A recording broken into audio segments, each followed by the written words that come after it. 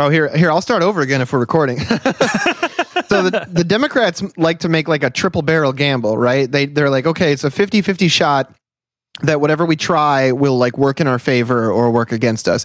And then it's another 50-50 shot that anyone will try to hold anyone accountable if it fails. And then it's another 50-50 shot that we won't be able to overcome that failure with our messaging. So that's half of a half of a half. These guys are like, we got a 7 out of 8 chance of a version of success, and they never have to fucking try because 7 out of 8 is incredible odds. Well, and when you're like, when that whole strategy is underwritten by the idea that like, regardless of whether they get hit with electoral failure, like, right, they still get monetarily rewarded as consultants or like moving into fields as lobbyists or running again and getting the same interest funding them because they're like, hey, you don't have to win as long as you just keep normalizing the idea that the only proposals we can ever talk about are pro-ruling class ones. Yeah, absolutely. But I mean, like, we can't not vote for the Democrats because otherwise hundreds of thousands of people will die. No, Damn, I mean, Dan, Wild. you're absolutely right. Like, they don't even need people to win. That was the whole thing with throwing all those candidates up against Bernie Sanders. Yeah. They're like Pete Buttigieg and Beto O'Rourke are not, neither of them is going to be the president. We know this, but they're both very effective figures at corralling some kind of nebulous political enthusiasm into a very, very safe political space during the duration of the election. Yeah. And it's funny because I think that like people will, I think, go a bit overboard sometimes on like how the determinism on this like structural analysis and thinking that means that therefore every single member of the Democratic Party thinks in that sort of triangulation where it's like, no, it's the other way around. It's that like the structure even shapes what the otherwise well-intentioned people are then able to do. It doesn't matter how hard Ayanna Pressley or Ilhan Omar legislates, they are never going to get out from inside the structure that has been handed down by centuries of Nancy Pelosi's and Mitt Romney's and shit. Yeah, it's a lot like what we were talking about like at the end of the Overtime episode that's going to be coming out in a bit, where we were talking about like the function of NGOs. Yep. And how those are used to, you know, shape what could otherwise be actually useful revolutionary energy and move it into ways that are much more like friendly or at least less dangerous to capital. Right. Well, and it convinces concerned citizens who might otherwise do something to actually improve people's conditions that all they really need to do is make a little donation to the Bill and Melinda Gates Foundation, write it off on their taxes, and done. You know, you helped the world. Yeah, no, exactly. It's it really sucks how effective of a demobilization tool that stuff is, and you know, that's why we have to build counter hegemony. Everybody's always saying, you know, become ungovernable. Like, I don't really think I need to be ungovernable. I'm already impossible to stop. So, you know, I can't be demobilized. My morale comes from it. I just have a Gnostic connection to morale from another dimension. So you can fuck up my material conditions all I want. It will my morale will never dip. Damn. Need to plug into that. It's a superpower, basically.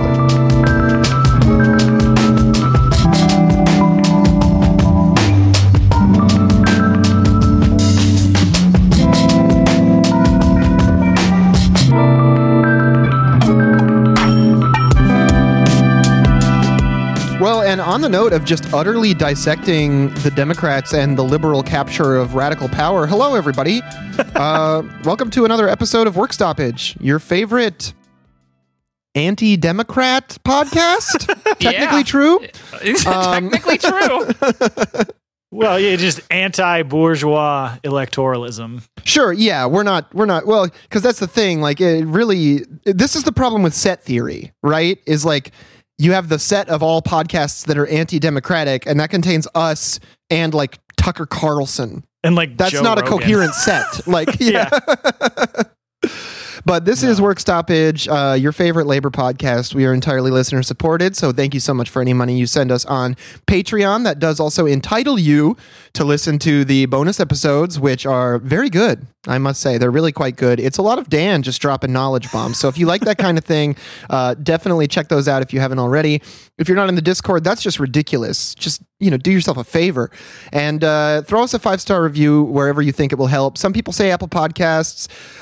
Some people just say wish it really hard. Just wish that people would know about our show, and that'll work really good too. Write a review on wish.com of We're improving our SEO through like the power of The Secret. Yeah, we are going to gain friends and influence people. But speaking of influencing people, we wanted to follow up with the Republic Services workers who have ended their strike and approved a contract with wage increases for the workers. So always nice to start on a good note, and always nice to start on a sanitation note, because they're a fun focal point of labor history. Yeah. So we talked about this strike just a couple of weeks ago. These sanitation workers who have been, striking in San Diego for about a month now. And this, it's there's some good and there's some bad in like most of the stories that we cover about new contracts and for unions in the US. Like to start off with the good stuff here, as we reported in the last time we talked about this, they were only being offered $1 an hour raise by Republic Services, and in this new contract they ended up getting just about double that. Nice. So workers are going to get an immediate raise of just under $2 an hour, so their base pay will be going up to $26.50 an hour. And then over the course of this 5-year contract, which is, one of the lesser great parts of this, that it is a 5-year contract, right? Their wages will go up another $3 an hour. And also included in here, workers did get some improvements to their health insurance plan, and they're getting $1,000 signing bonus, which is, a nice little extra thrown on there. But some of the issues that I was reading about, like with regards to this, and even on the Teamsters, like their own press release about it, they admitted that there were issues with this, which really seem to kind of cut to the whole, just the size and scale of how big like Republic Services is and how many different communities that they cover, which of course, makes it, when you have like all these disconnected individual local units of the company and they're not on the same bargaining schedule, it can make it difficult to apply company-wide pressure. Mm-hmm. And they pointed out, both in the Teamsters article and also in an article about this on Liberation News, that while the workers who have been on strike absolutely won gains, they got a better deal than they would have gotten had they not gone on strike. Mm-hmm. They're still getting significantly lower wages than have been paid to workers in nearby Orange County, and lower wages than like even workers in Seattle. And Seattle has a pretty comparable, or even in some areas of Seattle, like lower cost of living than San Diego. And so, there's been, I've seen plenty of quotes of some, mixed feelings from some folks who are on this picket line about accepting this contract. Right. Absolutely. I mean, like you said, especially with these really large companies, like Republic is nationwide, right? Like I think they have offices here in Michigan as well. Yeah, they're huge. And when you have to organize like shop by shop against these huge multinational or just national corporations, like we see this with Starbucks as well. It's like very encouraging to see the baristas organizing, but it's also a little bit tough when it's kind of geographically localized to one region of the country. And it's like, well, Starbucks is one of the biggest retail chains in the world, Yeah. So we had a quote here from a worker at Republic and a member of Teamsters Local 542, Rafael Mejia, who said, "This is one of the most difficult decisions I've ever had to make. We are fighting for dignity and respect on the job, but we also know that the strike has been affecting our communities and our neighbors and our families. This contract isn't everything we believe we deserve, but it's enough to go back to work and go back to taking care of our communities." That's a rough sentiment, honestly. Especially just because of the pressure from, which I think is the next bullet point in our notes here, about like the mayor basically, saying that this is, on the workers, this is all their fault, and and that there's this like social pressure of. It reminds me again, going back to when we talked about the Bessemer, Alabama unionizing drive, which I had referenced I think a Volvo organizing drive that had happened, where basically they organized the community against the union, which destroyed the union push, because a lot of these people are very interconnected. They are really affected by when people are like, I need my trash to be taken, and the company's like, well, then you have to take this concession in order to support your community, and it's really sad when the kind of community is mobilized against these workers, especially when really it would be much more suited for them to have a more symbiotic relationship of, the community and even the people in power, like the mayor, actually saying that they support the workers and that fucking Republic needs to actually give a significant like increase to these conditions. Don't you think maybe the politicians would have been less hard on these union members if they had a Democrat mayor? Oh, wait. Todd Gloria is a Democrat. Never mind. Well, and I think it also just points to some of the difficulties of when you have these sorts of services contracted to these giant corporations, because like obviously there's been a lot of, displeasure in San Diego and Chula Vista during the strike of people who not getting their trash picked up. And even if it was intended to at first to be well-intentioned to put pressure from the city on Republic services, if they were like a small local like trash pickup company, that would be one thing, because you'd be saying, look, either give your workers a better contract or we're going to cancel it and you'll go out of business. But if you cancel a contract with Republic, they're just like, whatever, we'll just fire everybody and keep our 25, 30, 40, 50, 100 other contracts and keep those going. It's not that big of a threat to them. And so one of the things that if you're going to be doing this sort of political pressure, like if the team, because there have been multiple other strikes that the Teamsters have been involved with Republic specifically, is I think that, obviously we don't think that it's a good idea to waste your time boosting politicians, but that doesn't mean that you can't apply political pressure. And I think one of the things that they would be served to fight for, at least as an alternative, as a threat, is to not just say, if Republic doesn't settle and actually give the workers a better contract, that we're going to cut our funding from Republic, because that by itself is not that big of a threat to Republic. Right.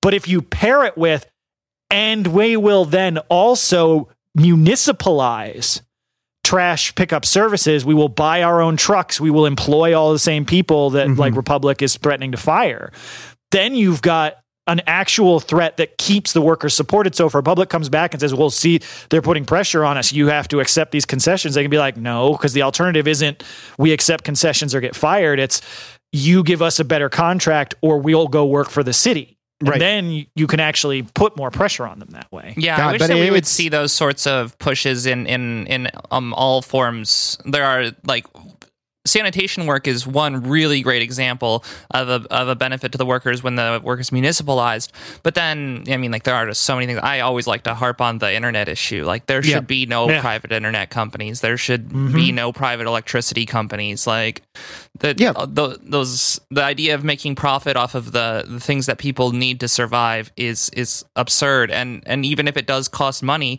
like we can do it together. That's part of the municipal organization of workers. Well, and like shockingly, if we all just paid taxes to pay for our electricity instead of paying an electric bill to an electric company, we would all pay less money and get better ditto service. For internet, ditto for trash. Yeah, and the workers could make more money on the other end. Literally everybody wins except for the one guy or the board of directors or whatever whose like entire job it is to just siphon money off the top. In this case, Bill Gates. Right. In this case, Bill Gates. Robinette Gates. Yeah, that's right. That's right. Go, the software. But yeah, like, I mean, you meant, so like, yeah, this case is, there's some wins here. They are getting a better contract than they would have otherwise got, but it is still frustrating that because of how big Republic is and because of the somewhat ineffective or just shitty strategy of the way that they were pressured, like it ended up forcing the workers into accepting, less than they should have been rewarded. But you mentioned though at the top about the workers at Starbucks who have been unionizing, and we felt there's been so much movement on that front. We got to check back in with Starbucks Workers United because they've been really busy. That's right. Yeah, they've got 26 stores that are now we were so excited when it was 3. Like, oh, the Buffalo area's got 3 stores. This is really exciting. Oh yeah, two thirds of them have 1. Oh, wow, this is very exciting. Now we have 26 stores. All over in Eugene,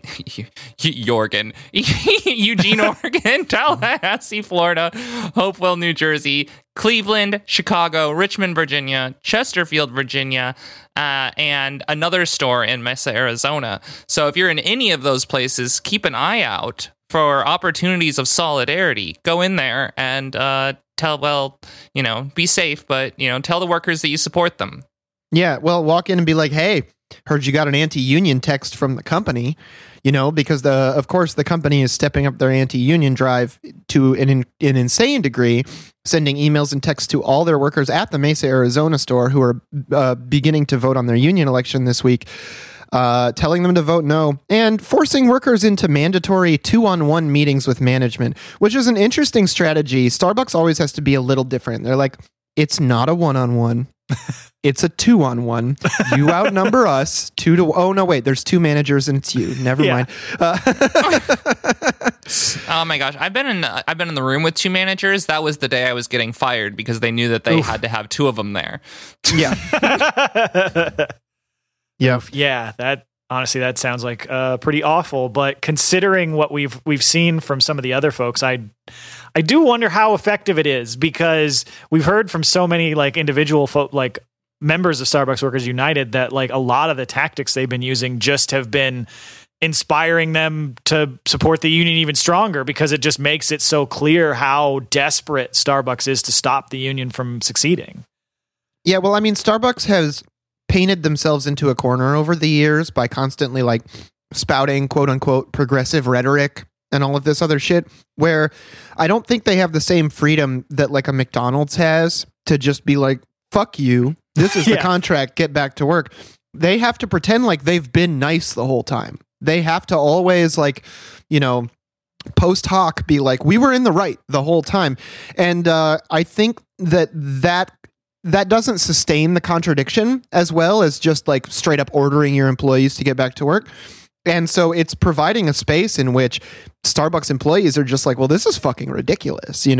Every time Starbucks inches a little bit more forward with the anti-union shit, millions of Starbucks employees, hundreds of thousands, whatever, across the country are perking their ears up, and they're like, maybe we should get a union going too. Yeah. Well, and I mean, to your point, even when they're doing what I think are pretty clear threats, they still have to veil it in this passive aggressive, we're just looking out for your best interest sort of things. Because you mentioned in those emails and texts, they're telling people to vote no. They have it couched this way, quote, "We want you to vote no. There is no opt-out if the majority of voters vote yes. And my recommendation is to wait and see what happens in our one store in Buffalo. Negotiations can often take more than a year if a contract is reached at all." There is no opt-out from an election is the funniest shit I've ever heard in my life. Did you know that if you vote for a governor and the person you voted for doesn't get elected, there is no opt-out? That's your governor now? What are you talking about?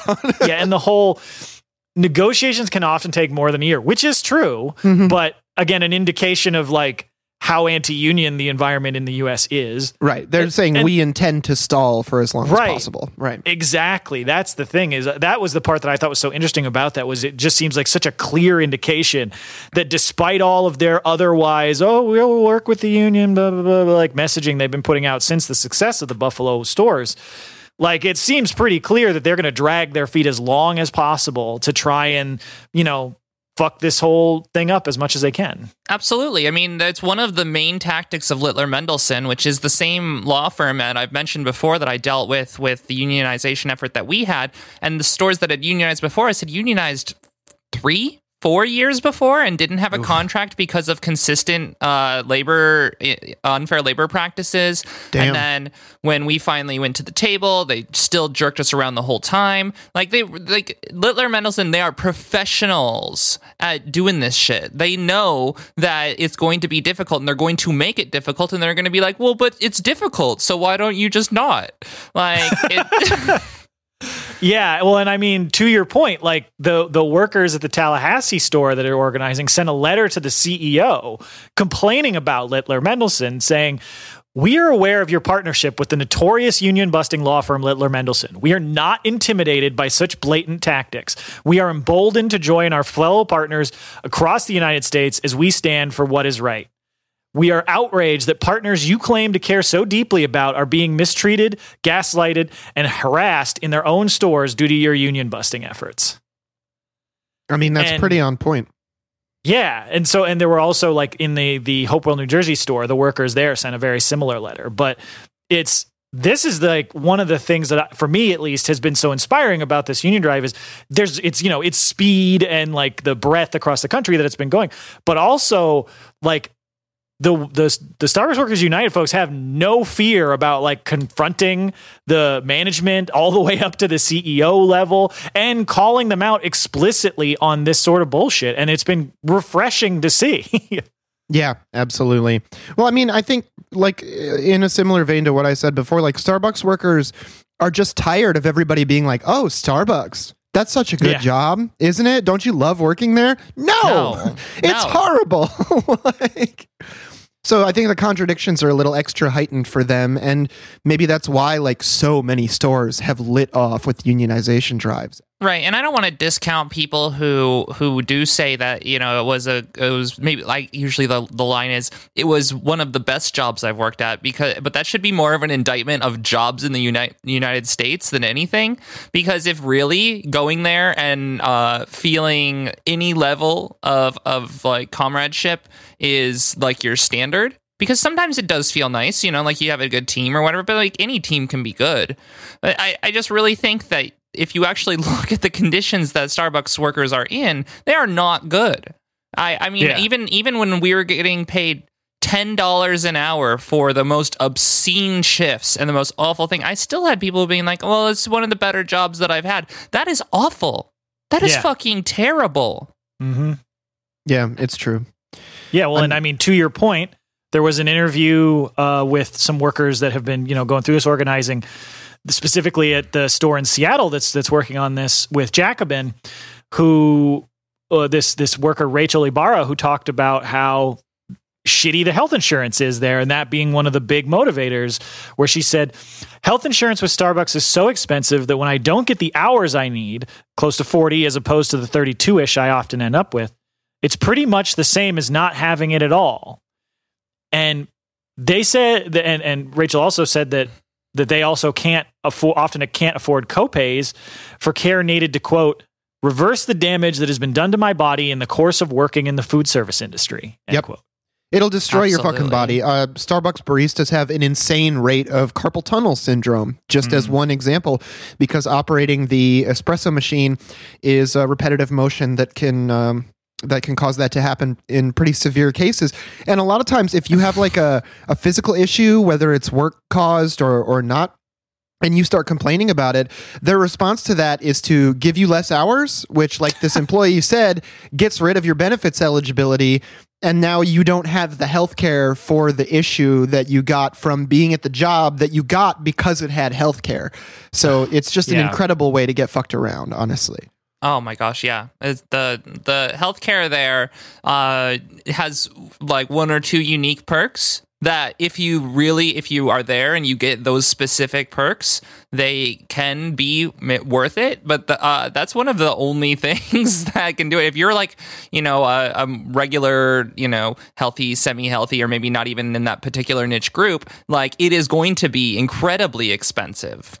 Mm-hmm. Like and even then, I mean, just the amount of money that I put into that fucking healthcare is insane. Yeah. Insane. Yeah, it's fucking ridiculous. And so one of the things that we've also learned over the last couple of weeks is that and we already kind of reported this as a win at the time because of the way the numbers look, but we now officially have a second store in the Buffalo area that has had its union election victory certified, the Genesee Street store, which we had originally reported when we talked about the first elections in Buffalo. It looked like it was almost certainly going to be a win. And the reason for that is that the original vote was 15-9. There were 6 uncounted ballots that were contested by Workers United because they were ballots from folks that had basically people who had just been assigned to the store after the union drive started. So they had basically not worked there any time at all. And so the NLRB agreed with the workers that it didn't make sense to count those ballots of folks who had basically just been hired within like the last week or two. Clearly by Starbucks' attempt to dilute the voting pool and turn it the other way, with folks who hadn't had a chance to really learn what the job was like, to have a good chance to, fit in with the meet all their coworkers and learn about the organizing drive. I'm just telling you this. These people haven't been in the 2-in-1 meetings. We just can't count their votes. Right. Well, and they probably were also, because of course Starbucks corporate decides who works at what store. They were probably selected in some manner or another for anti-union sentiment or lack of receptiveness to organizational activity or whatever. Friends of management.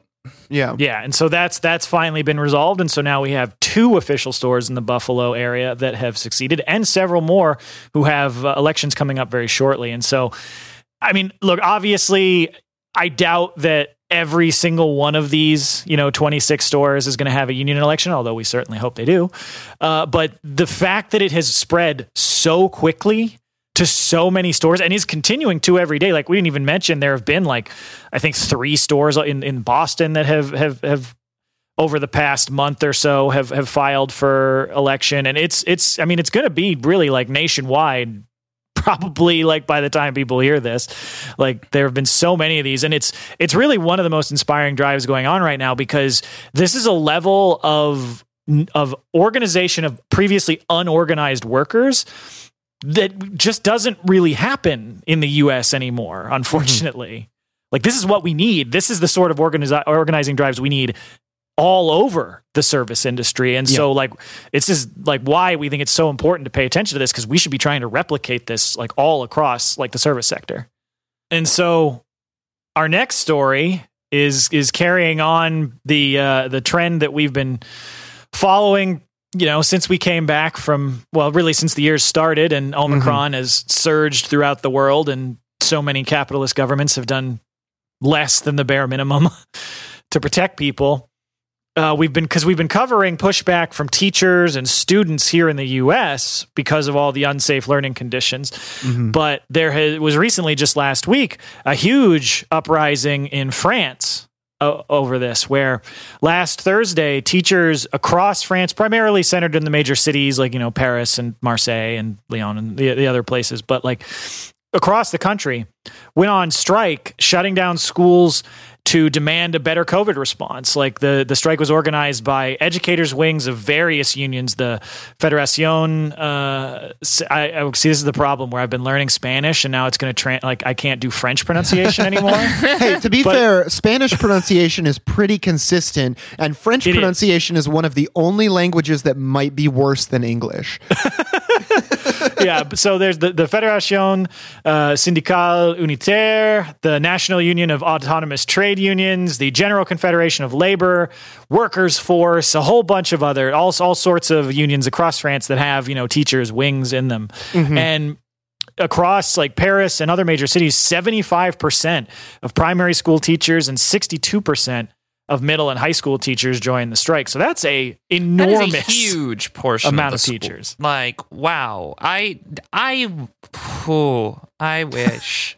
I fucking wish. Right? Yeah, and I can't even get a snow day with a foot of snow on the ground. I'm just joking around.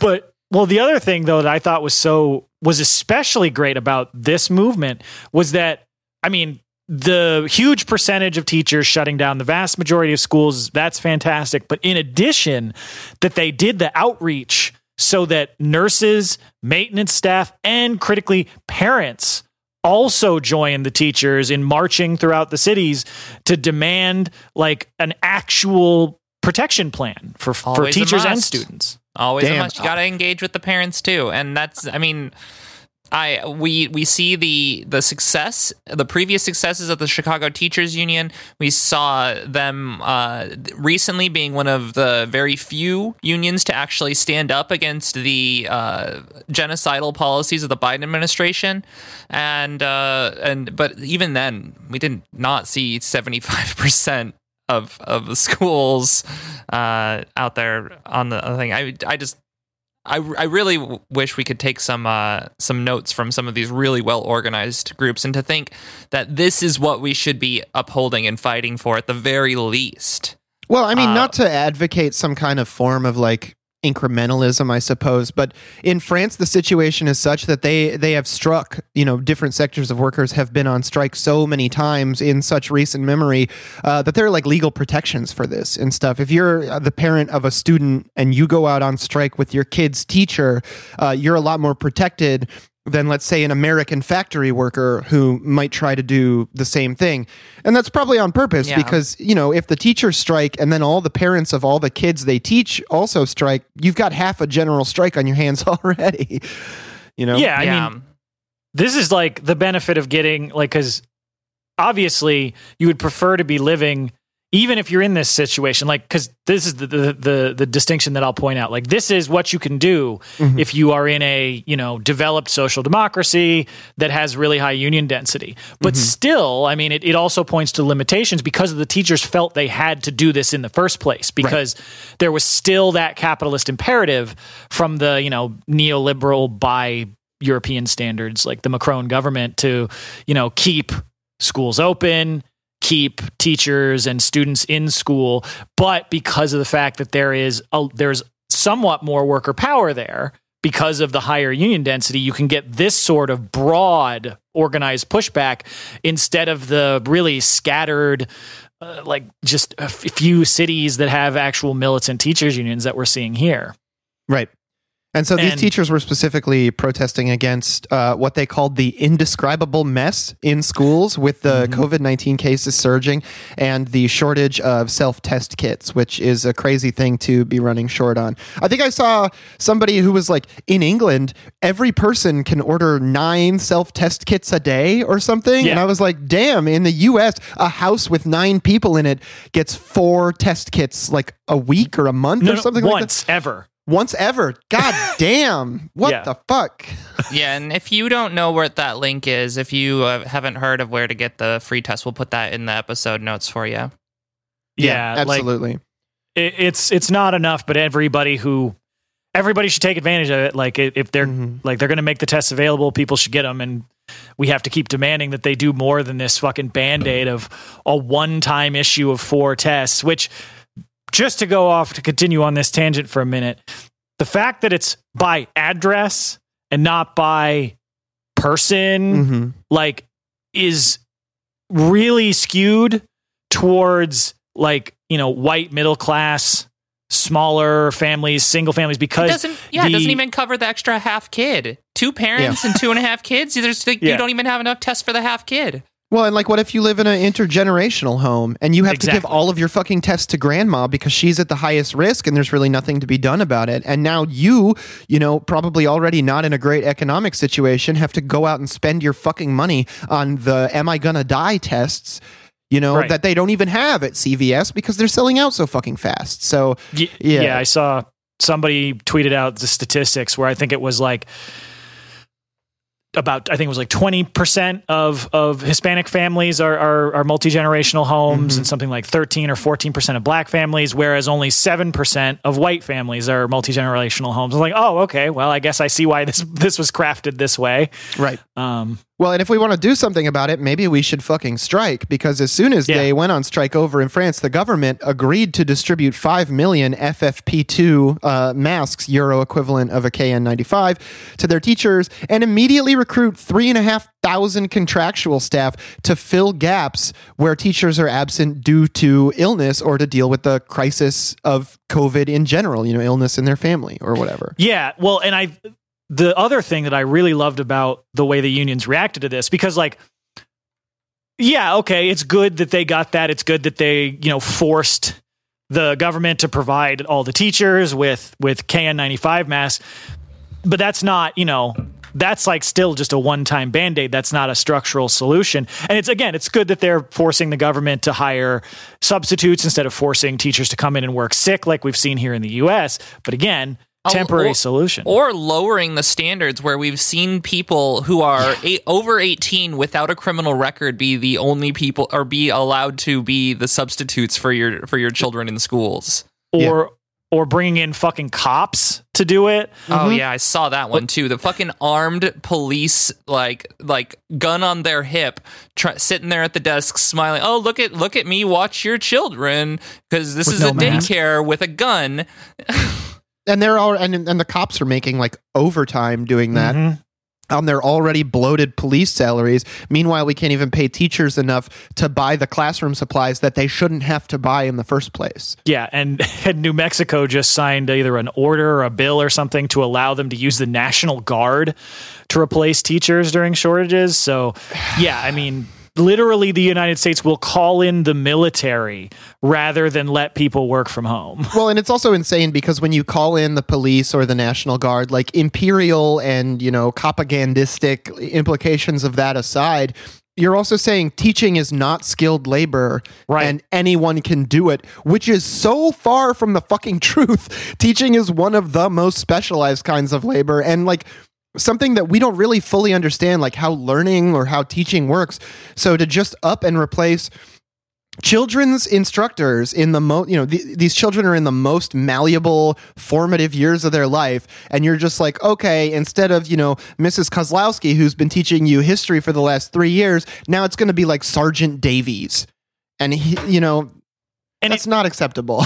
It just puts the lie to these fucking concern trolls who are out there talking about how dangerous and damaging remote learning and learning loss from having to do Zoom classes is to the kids. How about the learning loss from having the teacher be sick and then they have to go in where half their class is out with COVID and their teacher, in giant fucking air quotes, is Staff Sergeant McFuck over here from the New Mexico National Guard, who's just doesn't know what they're doing as far as teaching. They're literally just admitting that they just want to warehouse these kids so they can force their parents to work. Absolutely.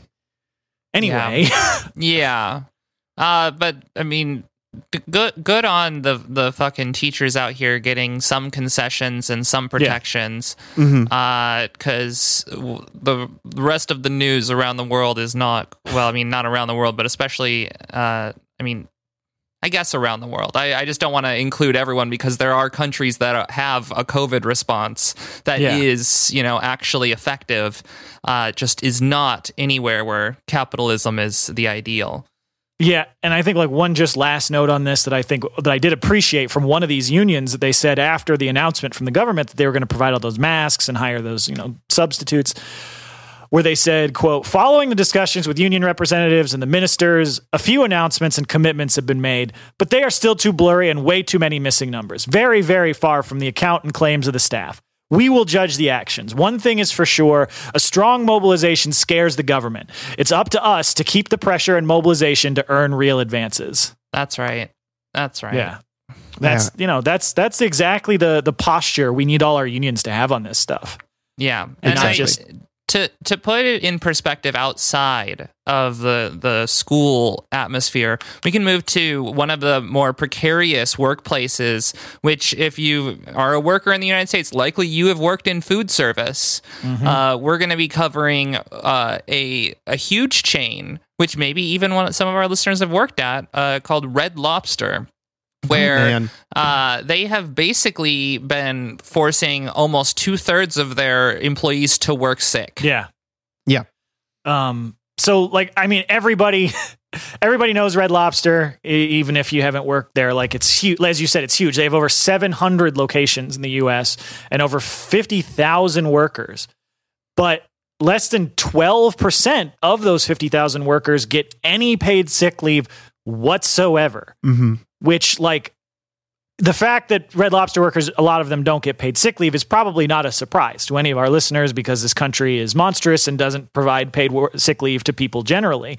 But their conditions are bad even by our already shitty baseline, because across the food service sector, 30% of workers get at least some paid sick leave.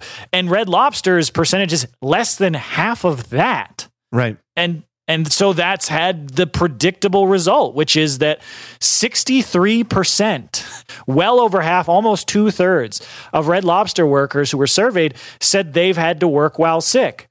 And 43% of them have worked sick because they feared getting in trouble for calling out. And nearly 1 in 4 said they were directly pressured to work sick by their manager. Yeah. Well, it's like that Twitter post or meme or whatever that was going around recently where it was like, manager in the group text, hey, if anybody is sick or has any COVID symptoms, I need you to stay home. Absolutely do not come into work. Do not show up. Do not infect anybody else. Manager the next day when I call in sick with symptoms. How bad is it? Are you able to stand? Yeah. You know? Yeah. Yeah. No, every that's time. the thing. I do feel like that, like, one of the results of how like fucked up our like just general anti-worker, like the very petit bourgeois ideology behind so much of, you know, American culture, is there's that whole idea that like working sick like builds character, and the idea that, you know, that like asking off for being sick is like, you know, some sort of a weakness, which is bullshit in any time, especially when you're working in fucking food service. But I do feel like that attitude still carries over even now during the pandemic. Yeah. Yeah. I mean, it's a weird mix of like fucking Calvinism and capitalism where it's like, bad times make you a better person. So you should live the worst life possible so you can be the best person when you die or whatever. It's insane. I mean, I can go back to my experience at Starbucks where my boss would like be like, "Oh yeah, I've got all of these health issues, and yet I push through," as like some sort of example of a we should aspire to that. And I'm like, "Yo, I'm sorry for you. Like, I'm sorry that you actually have to like feel like you have to do this and are forced into these situations, and that you feel compelled to force that on other people because of this awful burden that's been hoisted upon you." Yeah, it really sounds like if you're saying shit like, "Oh well, I have health problems and I'm still working," it's like, wow, I'm really sorry you were never taught to value yourself or take care of yourself. That's pathetic and pitiable, really. Yeah, absolutely. And I mean, they have examples in here because a lot of this is from this report from More Perfect Union, and specifically there's this research firm like Popular Information that published this long report where they'd interviewed all these workers. One worker they talked to mentioned that at their location they had 15 people sick with COVID. They never once closed. They never once did a deep cleaning. They kept the place running. They never shut down to let people take time off to recover. And I mean, because we don't have contact tracing in this country, we can only imagine how many further COVID infections that caused, or what the potential permanent, lifelong consequences are going to be borne by the workers that were forced to come in and get sick and spread it to their other coworkers at a very minimum. Yeah. Well, I mean, like early in the pandemic, everybody was concerned about like so-called super spreader events, like concerts, large gatherings of people, whatever. And that's a fair concern, I think. But there was no attention paid to the greatest super spreader event of all, which is everyone go to work now in the same building. Yeah. Like literally almost every adult in the country is forced into a room with some other adults every day. But like, we're worried about like, if we look at even some of the original protections that we saw where there was maybe half dining or takeout only, and like those still being dangerous situations, but those were, and sure, the vaccine makes a slight difference, but wouldn't it be kind of a good thing to keep those sorts of protections along with like the vaccine so that we could actually do something about the pandemic? Even if we are going to force people into work, couldn't we give any level of protection? I mean, the fact is that we're not in, like, the Joe Biden has specifically said we're not doing anything even close to something that someone could consider a lockdown. Like seriously, half of like if you were to cut down occupancy of a building in half, that's considered a lockdown to people these days. Right. Like, well, and speaking of the Biden administration, Red Lobster has been echoing the style, aping the style of the Biden administration by rewarding their workers for working through the pandemic with signs around the workplace that say, "Thank you, heroes," and a $3.50 lighthouse glass full of candy. Not even a fucking pizza party, my friends. This is a fucking downgrade from the pizza. Wow. When you say $3.50, and I was hoping per hour raise until not even close. No, a one-time, one-day mug that they get mass-produced for themselves and some dollar store candy. Yeah, I'm going to give you $3 worth of candy and a thank you sign to fuck off. That's what Red Lobster is saying to their employees when they do this shit. Yeah, and their response, because of course they've got a corporate office. They're going to try and spin this in a positive light, claim, oh, no, we care about our employees. Well, so their response about workers, they of course say that they tell workers never to work while sick, which means nothing when, all your management is forcing your workers to come in and forcing them to try and find a replacement for their shift if they do have to stay out. But they point out that they have a program, the Red Lobster Cares Employee Emergency Assistance Fund, which provides cash assistance up to $1,000 for unexpected emergency or catastrophic disaster. Wow, the company pays for that?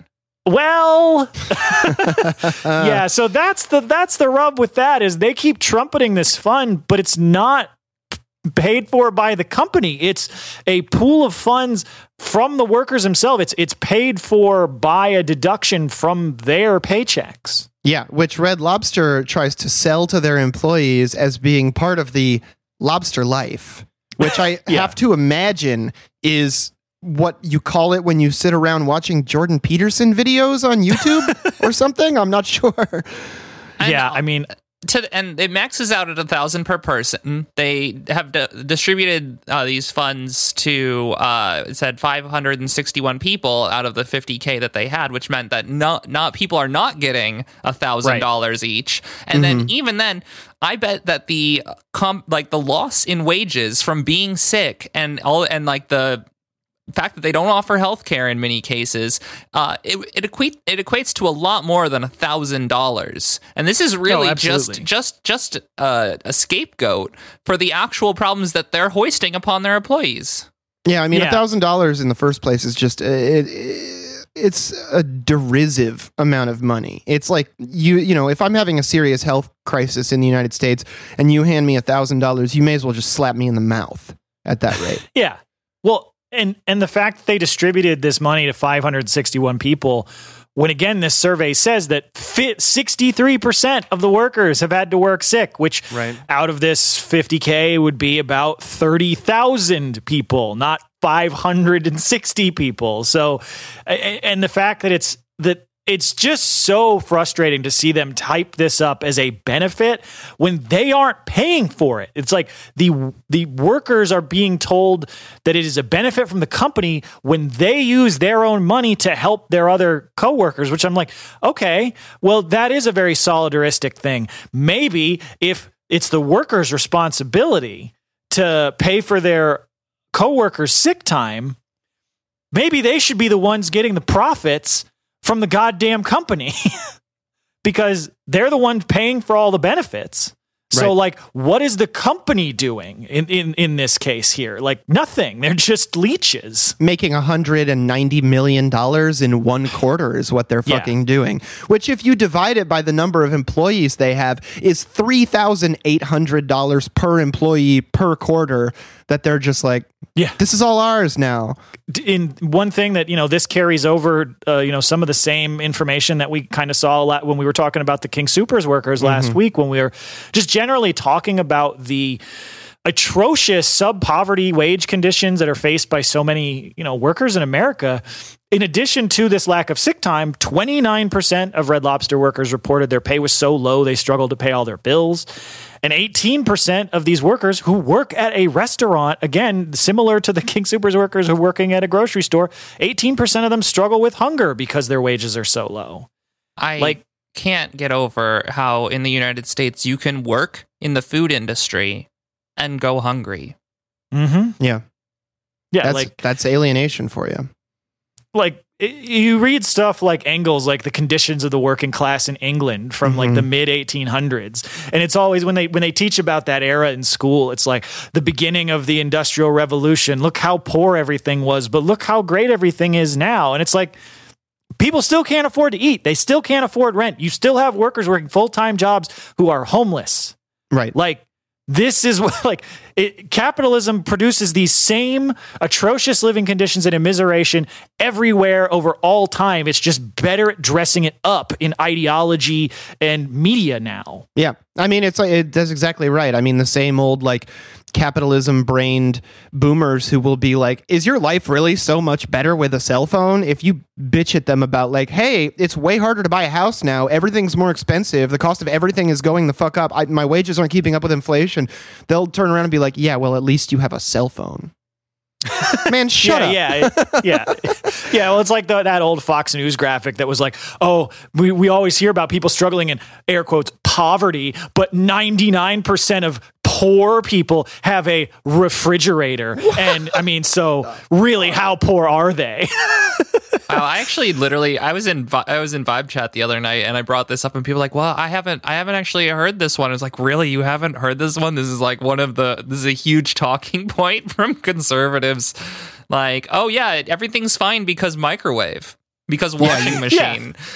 Yeah, no, exactly. And to your point from before, John, the company that owns Red Lobster, I had thought they were still a member of Darden, which is the gigantic restaurant conglomerate that owns Olive Garden, but they divested from them a few years ago. I was going to say, I thought they were owned by Nestle, which also owns Taco Bell. I didn't know that. No, they are owned by a giant seafood supplier conglomerate, Thai Union, which, as you said, made $190 million in profits in one quarter last year. And Red Lobster's annual revenue is $2.5 billion. And to tie this story in with another one of our favorite subjects, Thai Union has been caught in the past using slave labor in its seafood processing plants in Southeast Asia. So that's the sort of, folks that are benefiting from the hard work and the sub-poverty wages and the literal hunger of these, 50,000 Red Lobster workers here in the U.S. Yeah, I bet if we could hear directly from them, they would say something like, "Oh, you should be thankful to die at the store because at least you're not the slaves that we employ." Yeah, I mean, and don't think that we're exaggerating at all. This independent audit in 2018 of Thai Union found a, quote, lack of policies and procedures in place, including, for example, covering child labor, forced labor, recruitment fees, human trafficking, or inhuman treatment, which is that's straight up slave labor. And then I don't know, it hurts a little bit. I've never even been to a Red Lobster. I've driven past the one here in Holland a million times since I was a little kid. And every time my family was like, do you want to go there? I was like, absolutely fucking not. I think lobster should be green. But the thing about it is it's I always knew it as this staple, fast casual sit down, whatever, but mostly for old people, right? And it turns out it's just like the McRib. It's just like a giant international company is yeah, we have this Red Lobster wing to control the price of market seafood that ends up at your table. We have a shrimp surplus. New shrimp scampi at Red Lobster. Yeah. No, absolutely. No, you're right. So, anyways, fuck Red Lobster. Yeah, absolutely. Call me back when you got purple lobster. And like we were talking about, with the Starbucks story, we need unions to be organizing the unorganized. And the most class conscious people I've personally usually met are the folks in the shittiest jobs. Yeah. And this sounds like a real shitty one. So I don't know, UFCW, SEIU, I think you got a pretty good place target, you know, for folks to organize. It's not, I know it's not easy with the franchise model and the high turnover rate at places like this, but fuck, like the Democrats aren't going to solve this problem. Like, No. we need actual worker organizing to do it. Yeah. Well, in our final story of this week, we're actually going to, I think we actually covered a little bit about this, the beginnings of this protest. But in South Korea, there have been massive protests that are related to the poverty crisis, the immense debt that people are in. And we've seen many, like in a lot of international situations, many unions and organizations coming together to create an actual opposition to the powers that be. And so as with our normal attempt to be more lighthearted at the end of the episode, we're going to try to keep that going here. Well, what's interesting about the crises that they're responding to in South Korea is that if you're from the United States, you might not be really familiar with the kind of issues that they have in places like South Korea and Japan in particular, because they're propped up by our government, and they're often used as some kind of like techno-futuristic, like capitalism is good kind of semi-utopia, where they're like, look at all these bright lights and colors and all hours clubs and everything, you know, isn't capitalism great? But then if you go to those countries and you talk to the people who work in these clubs and these factories and all of these different things, it's like they're experiencing the most heightened contradictions of information age capitalism that you possibly can, because that's where the United States like offloads all of our like the future is difficult shit. Yeah, I guess I should be careful with terms like lighthearted. I guess I meant more like the demands list from these people is awesome. Oh yeah, the workers movement is fucking dank, but it's just I think a lot of Americans have like weird,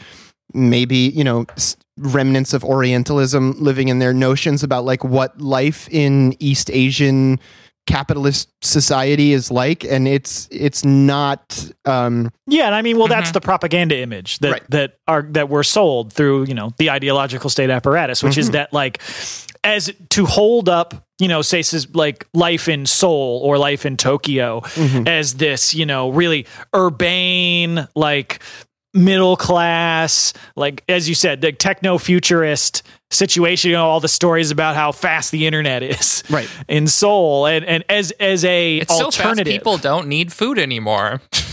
Yeah, but to hold it up as like an alternative image to the like horrifying image that we're given of, say, the DPRK or even China. And again, as you were saying, like it's completely distorted, because some of the stuff that the folks at this protest were complaining about is the fact that nearly half of all workers in South Korea are irregular workers.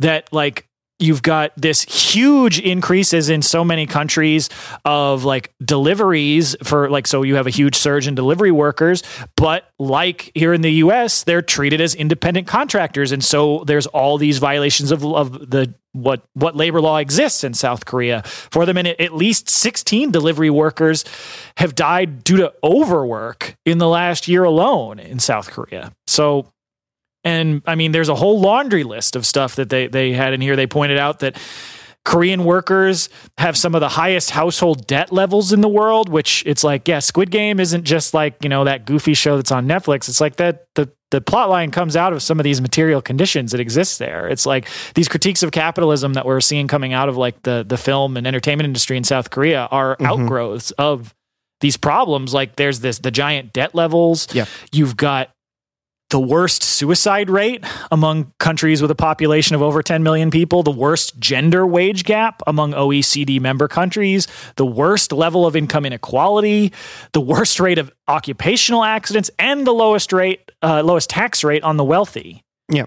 And I mean, this is what happens when your country is essentially like military vassal protectorate of the United States that is propped up with a bunch of money, which is that like we've dumped so much money into their economy to keep it going, and it only goes to the wealthy people. And the idea is that like, okay, all the workers are going to be delivery workers, and then they're going to get home and order delivery, and it's all going to work out. And it just does not fucking work that way. Yeah. And one of the interesting things about the way that the workers are organizing in Korea is that like because of, you know, what was for decades a military government, just run as a, puppet state of the U.S. and is still a client state of the U.S. Just they have a, your standard bourgeois democracy shell over it. Sure. But having like explicit like communist parties is still illegal in South Korea. And so they have to have all of these different like explicitly like far left groups to actually build these workers movements. And so you have this, but you still have the coming together of organizations like as we mentioned in previous protests, the KCTU, the Confederation of Trade Unions, the National Federation of Farmers Associations, the Korea Democratic Street Vendors Confederation, and the National Parcel Delivery Workers Solidarity Union. And one of the things I thought was really interesting about this protest in particular, and this was on Saturday, and also it was very difficult to find news about this in English. I had to like find Korean sources and translate them, but using the internet, I don't speak Korean. Right. But farmers in Korea make up around only about 4% of the population. So it's like a little bit like how in the U.S. like the agricultural workforce is mostly agricultural laborers, not actual like people who own farms. But they point out that like because of the way like neoliberal urbanization of the environment and the way the economy works in South Korea, almost half of all the farmers are over 65 in South Korea. And so that has led to all sorts of like issues with income disparity. It's meant that there has had to be an import of migrant workers to work on farms, which just leads to really rough working conditions for those migrants. And you have this massive income inequality. Again, I think this is also a little bit like the U.S., where you see how difficult it is for most small family farms to operate, and most of agriculture is dominated by gigantic monopolistic agribusiness. Right. And in South Korea, the difference between the bottom 20% of farmers and the top 20% is more than 12 times like income ratio. And so that has just contributed to the gap between urban and rural incomes of being over 60%. And so that has led to this merging of these movements of the workers fighting back against the devaluation of labor, the forcing of people to be, listed as independent contractors, the massive levels of debt, with the farmers movement. And that is a really, really, that's why I put this story at the end, like that unity between the farmers and the workers is, I think, really encouraging and a really good sign for the movement there in South Korea. I mean, it's a really powerful thing to have like urban industrial workers and rural agricultural workers working together. If only there was some kind of like really great shorthand for that, like a hammer and maybe a field instrument of some kind, like a scythe or a smaller scythe, like a sickle. Damn, that'd be wild. But well, I guess we could go over what their list of demands are for this particular action, which I think are really important.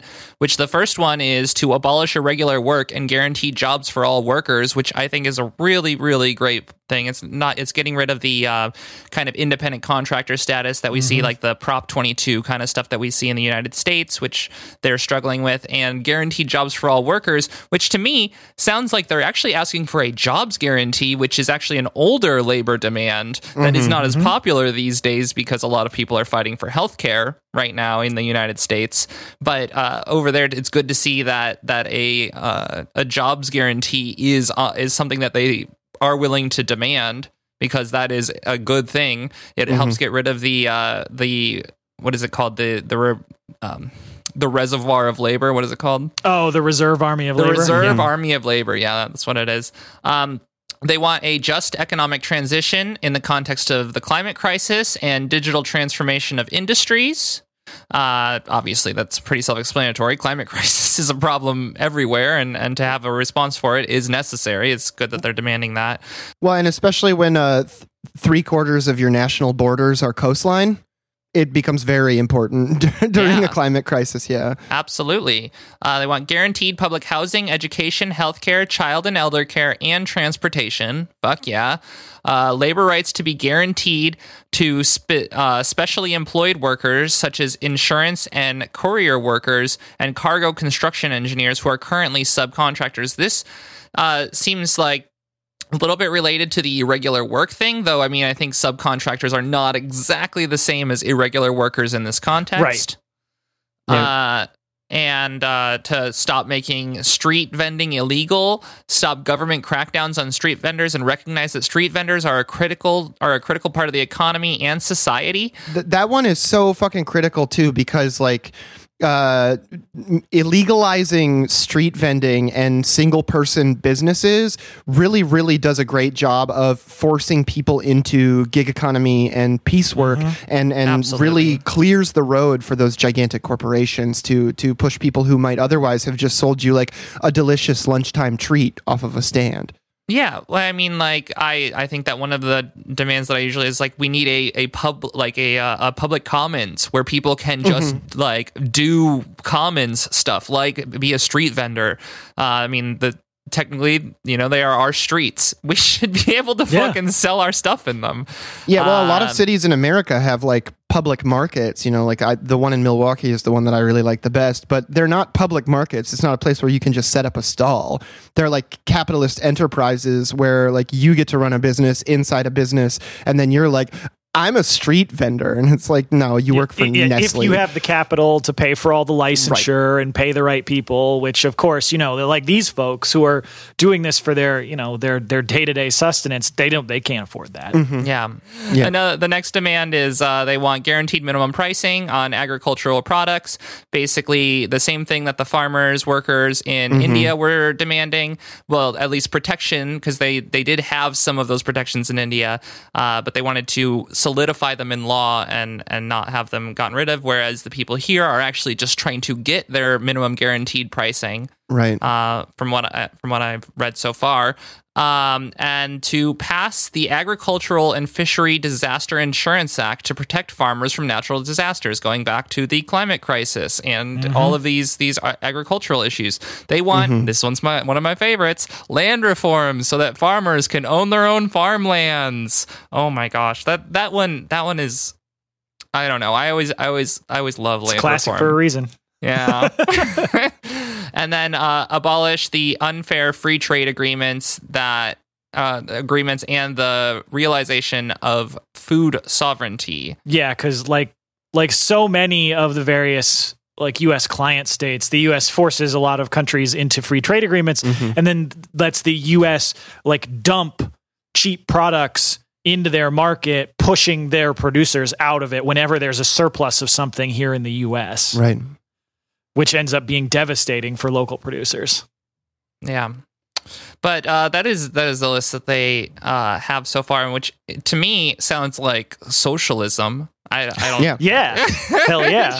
Yeah, That's why it's good. Of course, you can't. You're in. You know, they're in South Korea, so they can't say we're socialists. They have to be like, we are green, pro-labor, progressive. You know, Democratic. All those standard. It's. I mean, it's kind of the same. It's the same reason why, like in Russia, the Bolsheviks originally had to call themselves the Social Democratic Labor Party because of the ban on socialism. Right. But one of the other great things about this protest is that, you know, as we mentioned when we first talked about like previous ones, like the government in South Korea has been trying to suppress protests and they're using the COVID crisis as an excuse, saying, no, we can't have people gathering together. It's not safe, even though every one of these protests we've seen example after example of these folks following social distancing rules. Right. I don't think I've seen a single picture of like a single unmasked person at one of these events. Like they have their like COVID protection protocols down. Well, and like, it's also an insane thing to be told, where it's like, don't protest. You could spread COVID. Go back to work instead. You won't spread COVID there. What? Like, exactly. And so in order to like prevent them from being able to disrupt this, they didn't announce the location of the protest until the day of. So there was no chance for the police to set up anything to block them from getting there. So they all just basically they sent out, you know, a mass message the day of the event where they had the people signed up and they're like, we're meeting at this park. And so you had 15,000 people converge on there. And all the police did was they set up a few barricades outside the park after the people had already shown up. And then were like over a megaphone being like, You have to disperse. COVID says it's not safe. But there's 15,000 of you and we can't actually do anything. Please disperse. Yeah, please disperse. I am literally begging you. Yeah. And so the event went off as planned. Again, they had like 15,000 people there. They had speakers from a bunch of the progressive parties that are there that like workers have set up to, to actually try and advance their views outside of the two major parties that dominate South Korean politics. And I mean, I just think that these series of protests that we've seen have been so impressive in the level of organization. And so I really hope, they continue to gather steam, because the stuff that they're asking for, that's what people need. Like the problems that have been seeping into Korean society since the IMF reforms of like the late 80s and early 90s. That's like, it's the same neoliberal agenda that we've pushed all over the world. And this is the only sort of stuff that can fight back against it. And so like, I think it's great to see. And that's why we like to publicize it, because we got to take notes on this sort of stuff and learn from it. And in the thought of building up steam, let's let off some steam with the meme review. Right.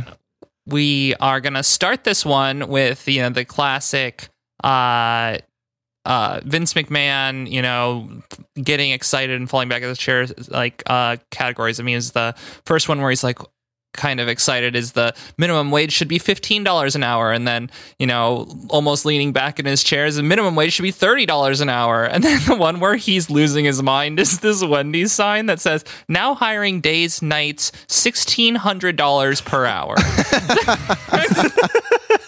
Hell yeah.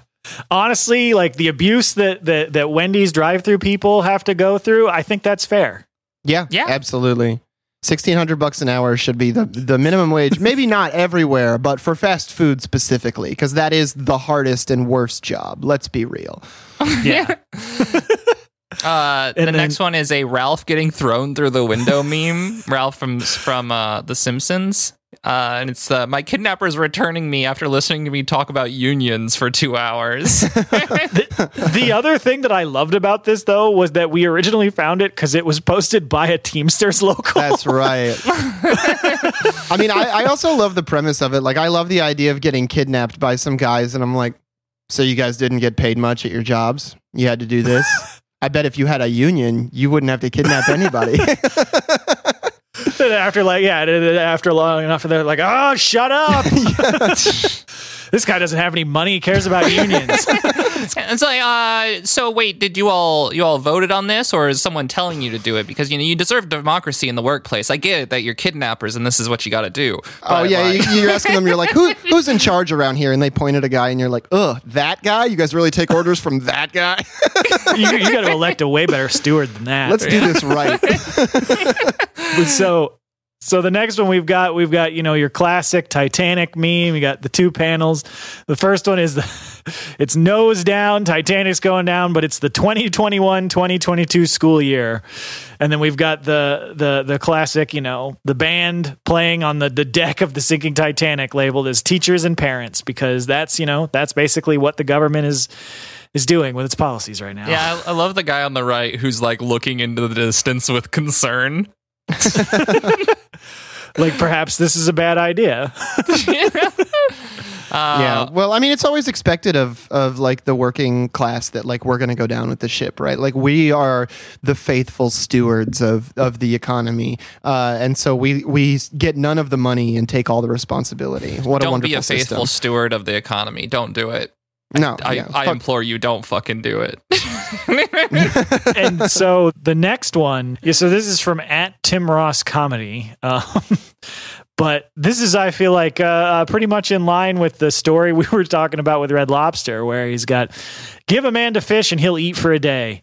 Teach a man to fish, buy the pond, tell him he can't have the fish, but he can fish for you. And you sell the fish and give him a very small cut. And then he'll say stuff like, I'm hungry and my teeth hurt. Nobody wants to fish these days. It was funny. Like, the whole post is funny, but when he caps it off with nobody wants to fish these days, it really seals it for me. Like, what an excellent post. Yeah. And then our final one is is some bare shelves in the supermarket, captioned, "You may not like it, but this is what peak capitalism looks like." And this one's... I have seen I've seen so many posts lately because of the decision to quote unquote keep the economy open by forcing people to go back to work. The predictable result of, hey, everybody got sick, which means that all the people that work in logistics, a lot of them got sick. All the people that work in food processing, a lot of those people got sick. A lot of your grocery workers got sick. And so, hey, we're having, supply chain disruptions because of that. And I've seen so many fucking posts that are like, oh, this is crazy. There were so many empty shelves at my local store. This is very Soviet. Just like, we're literally in the most capitalist country on earth. What are you talking about? Taking a photo of a Ford production facility and just being like, Bolsheviki, am I right?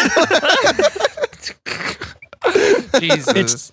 It's just so well. I mean, the best ones I think are those supermarkets where they have the like vinyl sheeting that they put up over the empty shelves, so it looks like there's stuff on the shelves. That's the most disgusting. Or like when they put little sticker decals on the interiors of like freezer and fridge windows, so it looks like there's product in there. And then that's also confusing because with all of the shortages, like they'll do that, but then when they do eventually get product in, it's not always the same shit they had before. So you're like, oh, finally they have orange juice back in stock, and you open the orange juice cooler door and it's just like cream cheese everywhere. Yeah.